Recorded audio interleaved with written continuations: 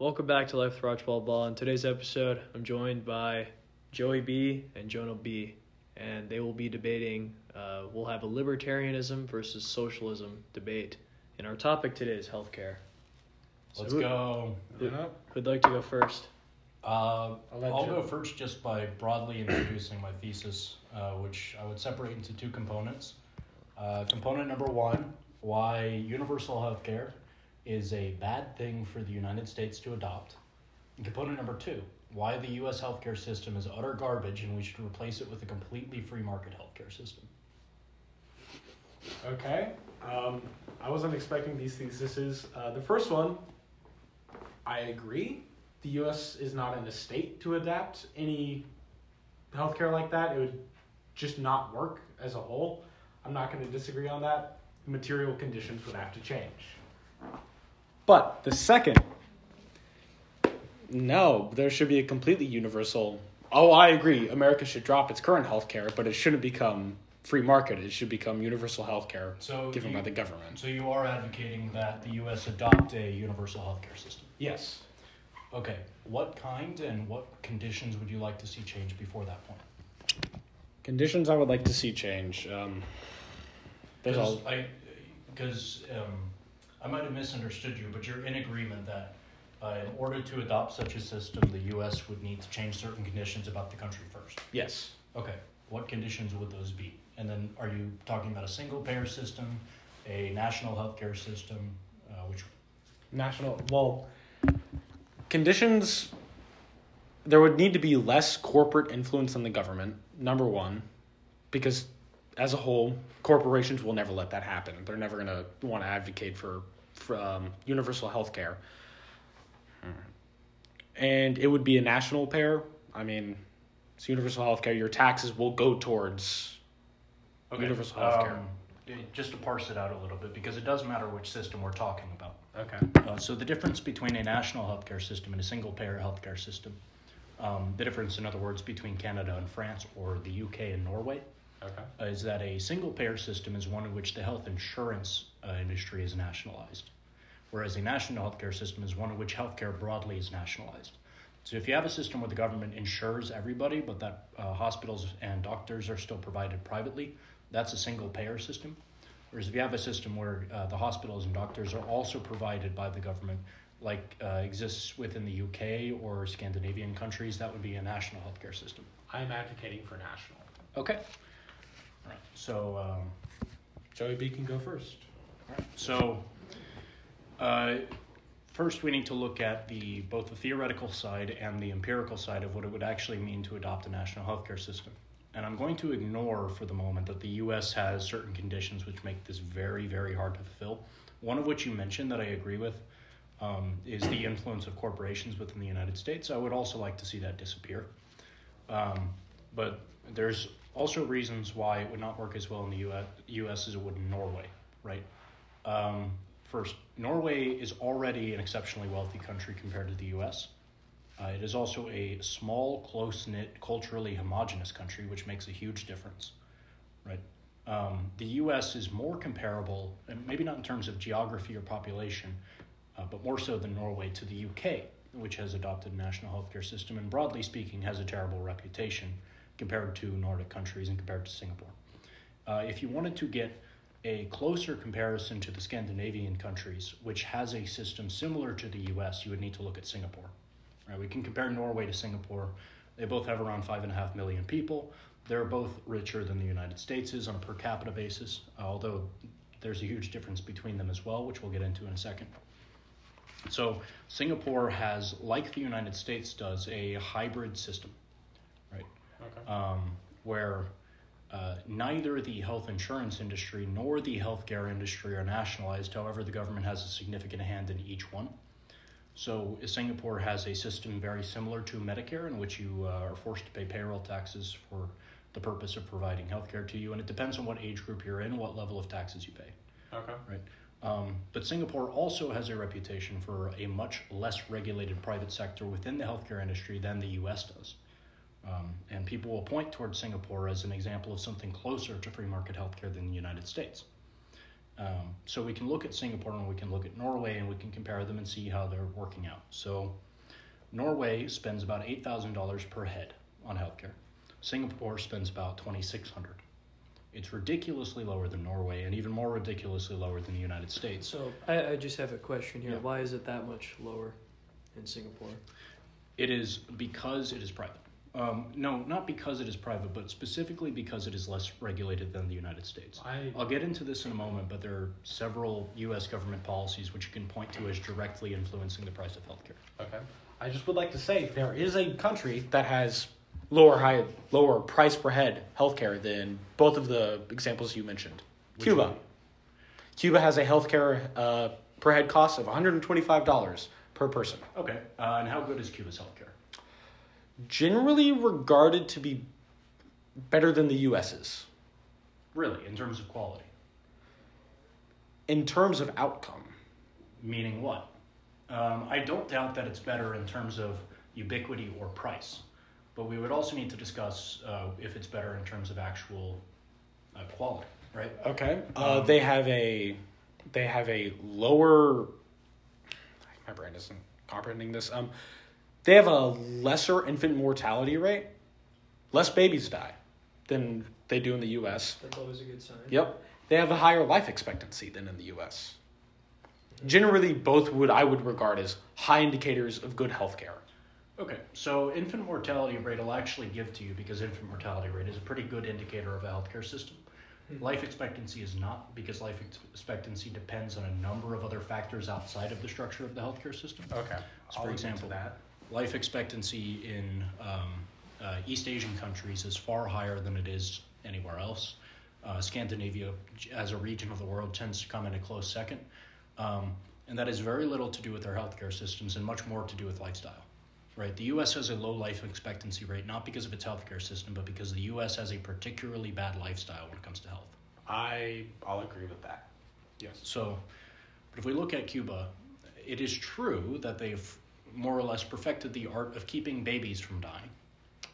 However, we don't see any of the advanced technology that takes place in the United States in Cuba. No, there is massive examples of that. You actually look at it. Cuba was one of the first was one of the first countries to create a COVID vaccine when, for example, all of the other countries could not give them vaccines because of the embargoes. They have a high standard of healthcare and medicine, and actually they send doctors to the entire world. I'll point out two things in regard to the COVID vaccine in Cuba. The first would be that it depends which vaccine you're talking about.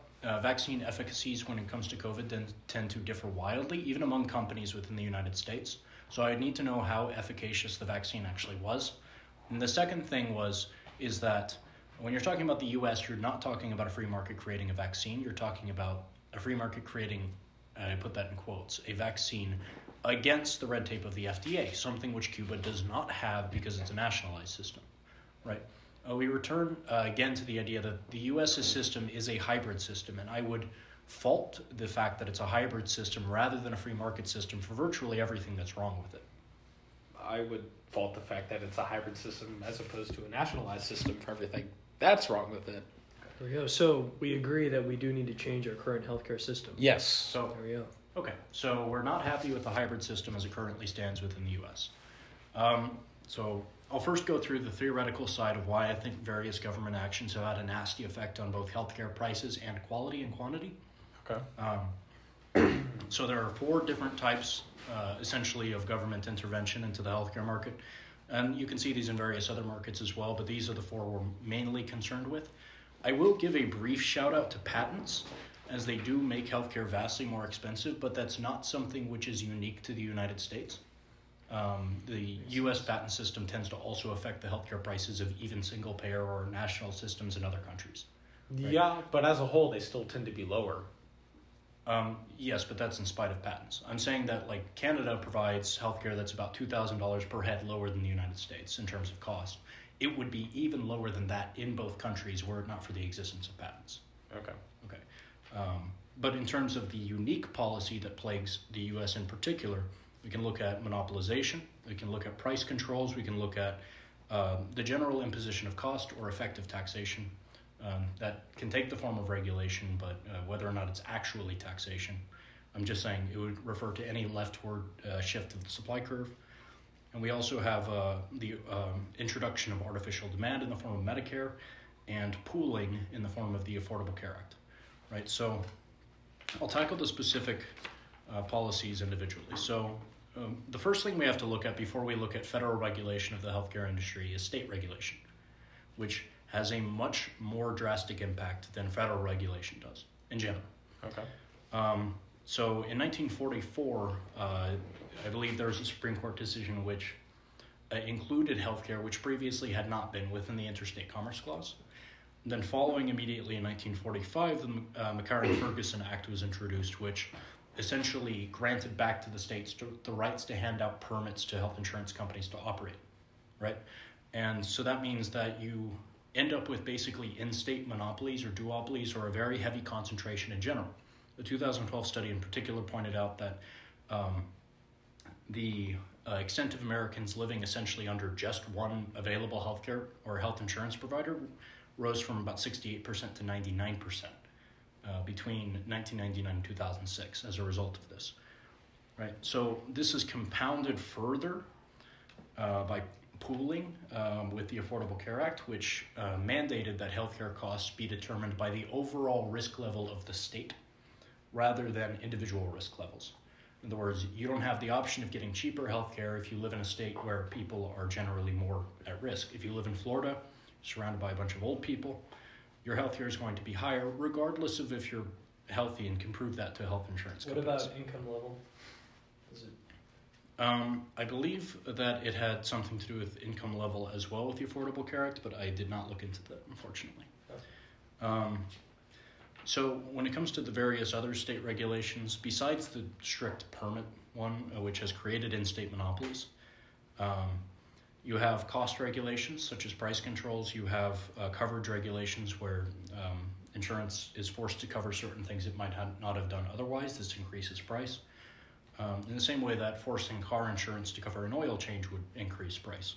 And then you also have certificate of need laws, which I'll describe to you, and you'll probably agree are very, very stupid.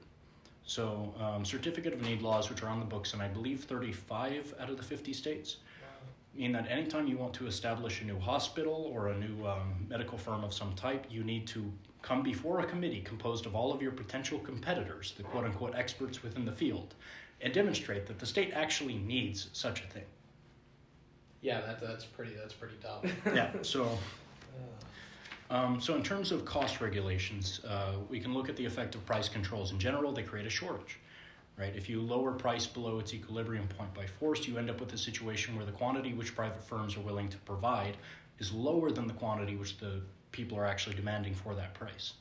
That makes healthcare less ubiquitous, right? That can explain why the U.S. currently has 8% of people within its population that are not insured in and of its own right. We look at artificial demand in the form of Medicare. Well, it's a similar story with federal loans for tuition. Right? If you write a blank check to people to pay for health insurance companies jack up their prices. Right? This is made considerably worse through pooling because it means the demand curve as a whole shifts to the right and increases prices. The demand curve for people who are actually lower risk and would want to pay less in the first place remains the same, and they're essentially priced out of the market. And then in terms of certificate of need laws, in terms of general regulations on the healthcare industry, you impose a cost, right, by shifting the supply curve left. And because healthcare is a necessity, its demand curve is particularly inelastic, which means you get a very drastic price increase from regulations of that type.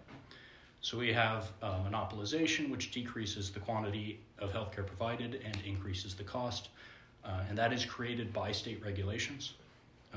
That's where I disagree on that. Okay. Monopolies come into play not because of regulations. They are often allowed, but not forced by regulations. What happens is that as one company grows, it'll eventually say, hey, these guys, they're doing what we're doing. We don't want them to exist. Just take them over. That is something that is inherent to capitalism. That is going to happen regardless. Doesn't matter if there is government regulations or not. You can see this back in the Golden Age. The entire problem was that there was no government regulations, so monopolies You mean formed. the Gilded Age? Gilded Gilded Age. Gilded Right. Age. Yeah, gilded, same thing. Neither one of those statements are true, by the way, about the Gilded Age. It is not the case within the Gilded Age that there was no governmental regulation. You can see as a famous example with railroads, which were intentionally monopolized by the government. And it is also not the case within the Gilded Age that there were numerous amounts of monopolies. There are many things that are brought up as examples of monopolies which strictly weren't. Standard Oil was not a monopoly. And it had actually lost market share by the time the litigation actually came forward in terms of the introduction of new antitrust laws. The same was true with U.S. Steel to an even greater degree, right?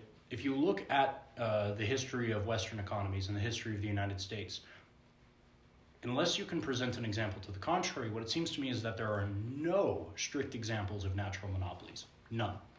And the reason for this is because, well, you do have economies of scale.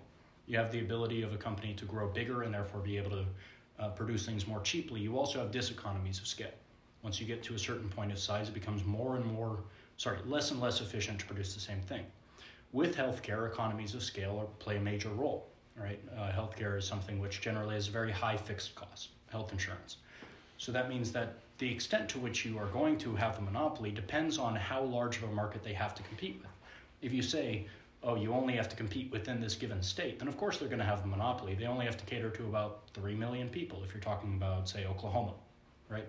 But the second you allow that healthcare provider in Oklahoma to have to compete with healthcare providers in Texas, Louisiana, or New York, right? They no longer are capable of maintaining that same quote-unquote natural monopoly. It's a case of monopoly created by state permits and regulations. It's not natural. The regulations being you're allowed to compete outside of your state? No, you are made to compete with companies outside of your state. Regulations are currently set up so that they protect certain health insurance companies within each state from out-of-state competition, right? So you'll end up with situations like Alabama where there's essentially one health insurance provider for everyone and they can jack up prices to be whatever they want. That's terrible. Yeah, it is terrible, and it is directly caused by government action. No, it regardless of regulations, the problem is that at some point the tables flip. At some point monopolies become able to influence the government. So who gives a... Am I allowed to curse? Who gives a damn what the government does? Is that what you consider a curse? Okay. I could have gone. Yeah. I just wanted to make sure. It's okay. Who gives a shit? Fucking Okay. hell. Yeah. Okay, there we go. Out of the way. Yeah. But at some point, you get the lobbyists. I bet we can both agree lobbyists are bad. Yeah, the U.S. is a corporatist mess. Yeah. Because of that. But the thing is corporatism is capitalism. No matter which way you try to paint it, capitalism will always You can call it whatever you want, and I actually agree with you that any government existing within a capitalist system is gradually going to become corporatist. Now, that's why I advocate for the existence of no government, but specifically what I'm arguing for on a policy level is a free market non-corporatist system. You are tasked with arguing that monopolies are inherent to such a system, and there are no empirical examples that that's true. None. The closest thing, to my knowledge, that anything comes to that is the De Beers Diamond Corporation, but even that's a little shady. We'll get back to the healthcare after I one question. Would you say the goal of capitalism is to expand infinitely? Capitalism does not have a goal. That's a little bit incoherent. Okay. But is that part of the system? If you are going to be constantly selling, producing, making things, products, goods, you're going to have to be constantly expanding to earn a profit. Is that correct? No, the goal of any firm existing within any system, regardless of whether or not it's capitalist, is to make a profit. Now, when I say firm, I'm including any organization. The goal of a socialist government is to earn a profit. The question is, which system takes firms, profit-seeking firms, and directs them towards the most utilitarian ends, right? And that, I would say, is a resounding victory for free market capitalism, or just a free market system. Capitalism tends to be a loaded term these days, but... Well, what might be worth looking at is like the marginal utility for these two types of healthcare. Yeah. Right? Just see overall, like, what's overall satisfaction with these two systems. Okay. So, in terms of being able to empirically compare free market healthcare to anything else, it's impossible to do in the modern era because, unfortunately, there are no comparable examples of free market healthcare within developed nations. Now, that does not mean a complete lack of empirical evidence, because we have other industries which are relatively free compared to healthcare, and you can compare what happens with them, right? Unless you believe for some reason that healthcare is economically special, which I don't think there's any reason to believe it is, compared to other low elasticity demand curves, which is how you would describe it, right? So we look at the automotive industry. We've observed a gradual decline in real prices in the last couple decades. The automotive industry has a reputation for being somewhere in between, like completely unregulated and healthcare, right? And if you look at even less regulated industries such as communications and technology, or shoes, footwear, we've observed a rapid decrease in real prices over the last couple decades. I believe with automotive industry in particular, the increase in prices nominally since the 1970s has been about 166%. But the increase in inflation since the 1970s for the entire economy has been about 580, which means that you're observing a roughly 400% decrease in real prices for like new cars and trucks, right? You see an even more drastic case with, like I said, it comes to communications, appliances, clothing, food, stuff like that, right? It's with certain industries such as healthcare, education, and housing that you see a drastic increase over inflation in terms of prices, right? So we have to look at why that is. And you can point to certain policies which make those industries less free and more regulated than any other industries, right? You would not describe the U.S.'s system in the automotive industry as being a hybrid system, because it's not. But the healthcare system is hybrid. It's not private, remotely, right? Okay.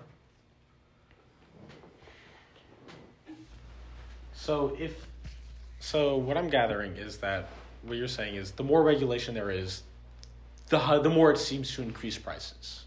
Yes, well, Right. just on the face of it, let's assume regulation refers to one thing, which it is not. There are many different types of Yeah. regulation. And let's just say that regulation is anything which imposes a cost on doing business, right? Anything that shifts the supply curve left.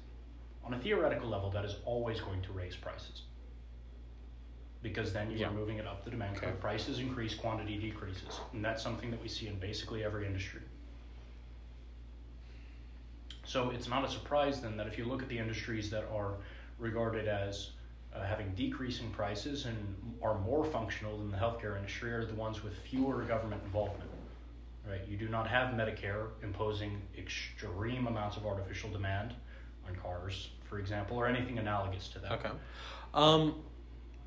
So if we find examples of this, if we see that, hey, the less regulation there is, as an example of shoes, cars, whatever, Yeah. is better for the industry, it makes it better as a whole. It makes prices lower over time, Why have we not seen that in healthcare? because healthcare is not a free market. We would not expect prices in healthcare to decrease over time because there are multiple policies which we can point to which have the opposite effect. Okay, but then as a whole, you would expect some country to have tried it at least once somewhere, would you not? No, because governments are economic entities and you can predict their behavior as well as the policies they output. Okay. When I'm advocating for a free market system for healthcare, I'm not remotely making the claim that governments can be predicted to implement it. I don't think they can. Okay. I was simply talking about the policy in a vacuum. Policy in a vacuum. That's the problem.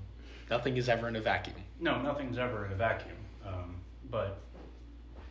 But I'm saying that the reason you do not see free markets for healthcare pop up anywhere else in the world is because we've observed a gradual decrease in the amount, in the extent to which markets across the world for healthcare are free. If you go back, for example, to the early 1900s in the United States, there was a relatively much freer market for healthcare. Okay. Right. As a matter of fact, healthcare was basically ubiquitous, right? So we look at, for example, fraternal societies and lodge practice, right? The idea that you can come together in a private, mutually beneficial organization to provide for basic healthcare for everyone in that organization. Not for free, but for a very low price. I believe it was, by standards like adjusting for inflation, the equivalent of about a day's worth of wages. Okay. 3 years worth of healthcare, which is really good. Yeah, incredible.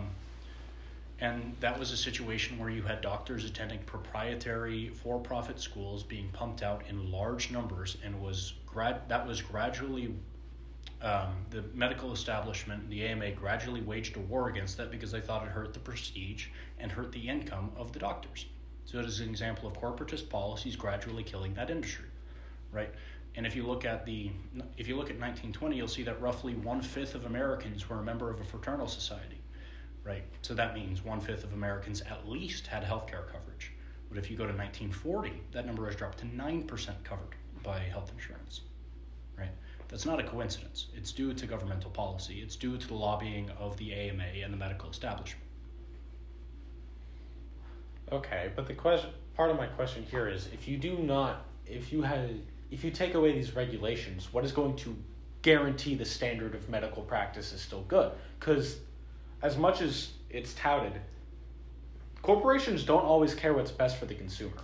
Corporations should never be assumed to care what's best for the consumer, So ever. It's always about themselves. It's always about themselves. They care about making profit. I would not claim that anyone who's actually touting that is on my side. Okay. Right. If anyone who's doing a serious economic analysis should start from the assumption that corporations are inherently simply profit-seeking and nothing else. Okay, I agree. I start from that assumption as well. All right, so let's say, well, how does a profit-seeking entity behave in a completely competitive environment? It tends to increase the quality of the service it's providing over a long stretch of time, and it tends to decrease the price of the product it's providing over a long stretch of time. All right. Okay. This is because, well, you might say, well, more prices equal more profit, or higher prices equal more profit. Not necessarily. That's if you have a monopoly. But if you can lower your price by a little bit and sell to a lot more people because of it, that's something you're incentivized to do. If you can increase the quality of your product, increase the cost of making it by a little bit, but sell to a lot more people because of that, that's once again something you're incentivized to do. The reason we wouldn't expect a competitive, deregulated healthcare market to kill people randomly en masse in medical accidents is the same reason we don't expect Coca-Cola to poison our drinks. You got to make money, Okay, but then it turns out it's much more profitable for companies to work together. Not even in a monopolistic sense, but they just agree, hey, we're going to make all the prices this level, regardless if they actually cost this much. We're going to work together and say, hey, these guys have no other options. We're just going to put the price level here. You'd be talking about collusion and cartelization. Yeah. Which there have been many attempts at that within free market. It's ongoing right now. And there have been many successful attempts as well, and all of the successful attempts tend to have one thing in common, but I'll get to that. Let's identify the problem first with cartelization. It's that there is no such thing as the interest of a class or of a group. If companies work together, they are not going to be working for the sake of the interests of the group. They're going to be working for the sake of the company individually that they're representing, right? So if you group together 5 companies, all of which agree to set prices at a certain level, it is true that it is in their collective interest to keep prices at that level. But it is also in the quote-unquote individual interest of each of the 5 firms within that cartel to try to break that rule as much as possible. That's why it collapses. It's the tragedy of the commons for corporations, essentially, right? So we don't see successful cartels last very long within a free market. We do see successful cartels form, and the common denominator they consistently have is that government came along and said, you know what, we like what you're doing, we're going to make sure that people are required to be a member of this cartel, or that firms are required to be a member of this cartel. Why does the government want that to happen? Why does the government want that to happen? Because the government is corporations' bitch. Okay, agreed. Which, yeah. But that is going to I'm saying the government should be less of corporations' bitch. I think we both agree on that, just in separate ways. And your solution to making the government less of corporations' bitch is to turn remove the government corporations. into a totally monopolistic corporation over every aspect of society. And my solution is simply to remove the influence of corporations on government. And wow. Okay. Yeah. Yes, it is a corporation in sense, but it's different in that there aren't multiple corporations. If you have one entity controlling everything, then you don't need to worry about as much as inherent competition. It's true that it's less complicated, but it gives you some very severe things to worry about. Like, let's take an example. Okay, take Amazon. Do you trust Amazon? Not with a single bone in my body. We're in agreement there, right? I don't trust Amazon. You know the last thing that I would want to do with Amazon? What? Put it in legal, monopolistic control over every industry and sector in the economy. Right? Oh, but if somehow we could guarantee that Amazon could act in a way that was actually benevolent towards all of the economy, then maybe it would be a different story. But just as easily as you could say, well, that socialist government is going to act differently and they're going to be more benevolent just because they're a government, I could say, well, the corporations are going to do what's right for the people regardless of what makes them a profit, because that's what they entered into the industry for in the first place. It's nonsense. Both firms should be assumed to be profit-seeking unless proven otherwise. Okay. Right? Is not the most dangerous monopoly the one that has control over everything? Yes.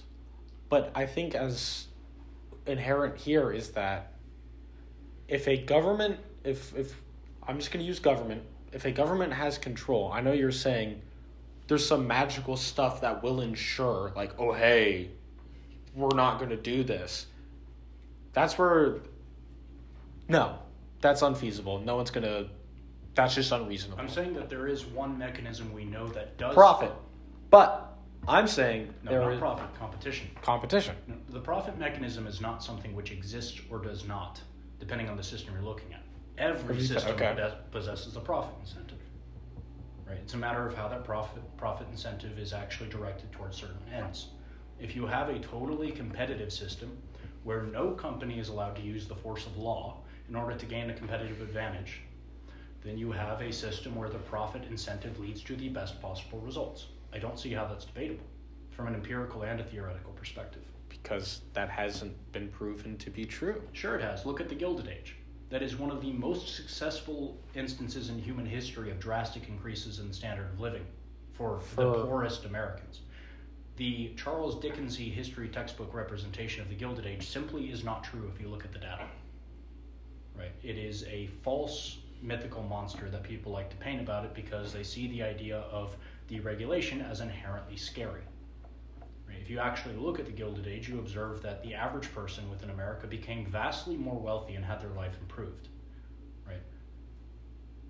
Unless you're someone who believes... Now the question is, though, would that be the case now if we did the same thing? No. Why? Because there's there's a lot more going on now than there was in the Gilded Age. That's true. There's plenty more industries. I don't see the same sort of increase happening, especially because, correct me if I'm wrong, but it feels like those numbers, the massive increase for the poorest, would be heavily skewed by the richest getting a shit ton of money. No, when I'm referencing the fact that the standard of living for your typical American was increased, I'm not simply doing so based on like, this is the average. Right? Okay. I'm doing so based on the media. Okay. Right?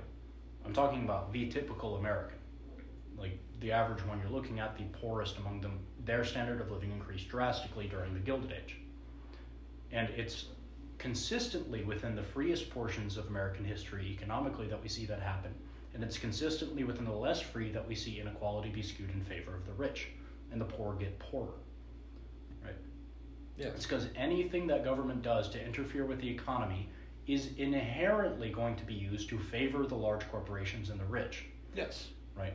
The system in which the poor are the best off is one of total chaos and freedom, because that's one in which they can actually put their talents to the best possible advantage.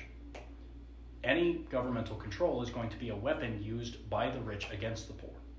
Whether or not one wants it to be, that's how it's going to play out. Okay. You can look at, for example, the taxation system. I have a question then. Mhm. I agree that everyone is equal. As much as I hate to say it, Well, not everyone is equal in ability. Did I say everyone was equal? No. I did not say that, nor would I.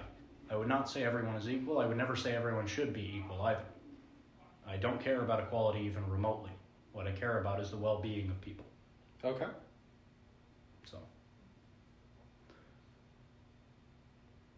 Like, I would not. So Canada's system, for example, of healthcare, returning to Yeah, we're sorry. So Let's more finally return back to More healthcare. focused Yeah. discussion. Canada is something that it makes sense to empirically compare to the United States. Yes. It's a large, multicultural, spread out society that is North American and federal. Right. Okay. We look at Canada's system. The price of healthcare per head is about $2,000 lower than it is in the United States. If you look at taxes in terms of them being prices, which they are. Yeah. It's not free if you're paying taxes for it. And then we look at the actual standard of medical care they provide. In the U.S., you see a gradient depending on the level you're willing to pay of the amount of coverage you get. In Canada, you see a total coverage of just the most basic possible level of medical care, and it does not cover things that even the middle class in America would regularly have covered, such as prescription medication and dental care. Where you also see, on a dynamic level over a long stretch of time, that the U.S. is responsible for more medical innovations. This is not a coincidence either. Canada's medical innovations, relative to the wealth it's dealing with and the population it's dealing with, tend to be stagnant, right? Okay, I would like to posit that where do most innovations come from? Be more precise. That is the question. Where do most innovations come from? Do they come from companies, colleges, independent research centers? Because as far as I know, most innovations in the U.S. come from colleges, places like Rice. Would you agree with that? No. No. Some do. A significant portion do. But Okay. I would have to actually look at the data. Okay, I know so that a you significant say- portion of innovations come from collegiate research, and a significant portion of innovations come from for-profit research. I don't know how it breaks down exactly. Okay. If it is the case, I do know that on a historical basis, vastly more innovations come from for-profit activity than anything else. Especially the most significant ones. I debate that it's usually the government that funds these, as the case where most of the time government funds collegiate research, and if we want to go, I hate to say it, yet again, a lot of innovations come from war. War is directly government. Broken window fallacy. The fact that innovations do come from war does not mean they would come from war more so than they would from private companies using the same resources that are siphoned from them for the purpose of war, right? The military is incentivized to act in certain ways. It produces innovations because of it. If all of that money we spent on killing people was instead within the private sector being used freely, there's no reason to expect the amount of innovation would be even greater. Okay. Well, let's go back to healthcare, because we've done a lot of off topics. Yeah. Well, This we is could do. gradually We becoming. could do now. Now, we've kind of gone all over the place here, but Yeah. we have focused on healthcare, and then we just really got into more like private market versus Yeah. government as like an active. And I active need to figure. do more research, I will admit. So what we'll do now is maybe we'll give each about roughly 2 minutes to just close your stance on healthcare. Okay. Joseph first. Sure. So, healthcare is not special from any other industry. We have no reason economically to believe it's special, and we observe the fact that in every industry within the economy, private, deregulated, competitive environment is better than a governmentally controlled environment for the purposes of innovation and price decreases. And if we look at the problematic situation of U.S. healthcare, the fact that its cost is so much higher, right, and the fact that it actively makes it non-ubiquitous and prices certain people out of the health insurance market altogether, about 8% of the population, we can identify specific government policies which we know in accordance with economic theory would have that effect. It does not make sense to suggest that such a problem is inherent to the free market nature of the U.S., which does not exist in the first place. Okay. Hand it off to Jonah. For me, what I've seen and what seems to be evident is that in a nationalized healthcare system, and I'm not talking some pussyfoot shit like we get in Norway. I'm thinking Cuba. I'm thinking socialist states. It is proven to be significantly better than any other forms of healthcare that we have ever experienced. They generally have higher life expectancies. There was a debate on if that is actually indicative, but there are other aspects to say, like, hey, as a whole, these societies do better for that, regardless, which could play into certain aspects, food, stuff like that, stuff America's really bad at. But even then, we see prices are generally lower per person, better healthcare outcomes, and higher standards of healthcare. For example, there was this documentary where a bunch of 9/11 responders went to Cuba to get medicine. In America, upwards of probably $100 per prescription whenever they picked it up. In Cuba, it was cents. Yeah, so bottom line, I think the common ground here is that we do need to change our healthcare system, May I point out one thing about the Cuban medicine situation? by all means. To my knowledge, Cuba is not beholden to U.S. patent law. That is a huge factor in their medicine prices. That makes a lot of sense. Yeah, well, that's Yeah, also that's a big part well, of the equation. that's also the embargoes, but that's going the whole that's- thing. Who knows what's going to happen there? But I think fundamentally now we have reasons for why we should get rid of our current healthcare system from a libertarian standpoint and then also from a socialist standpoint. So thank you to Joey B and Jonah B for your time today. Jonah, it was an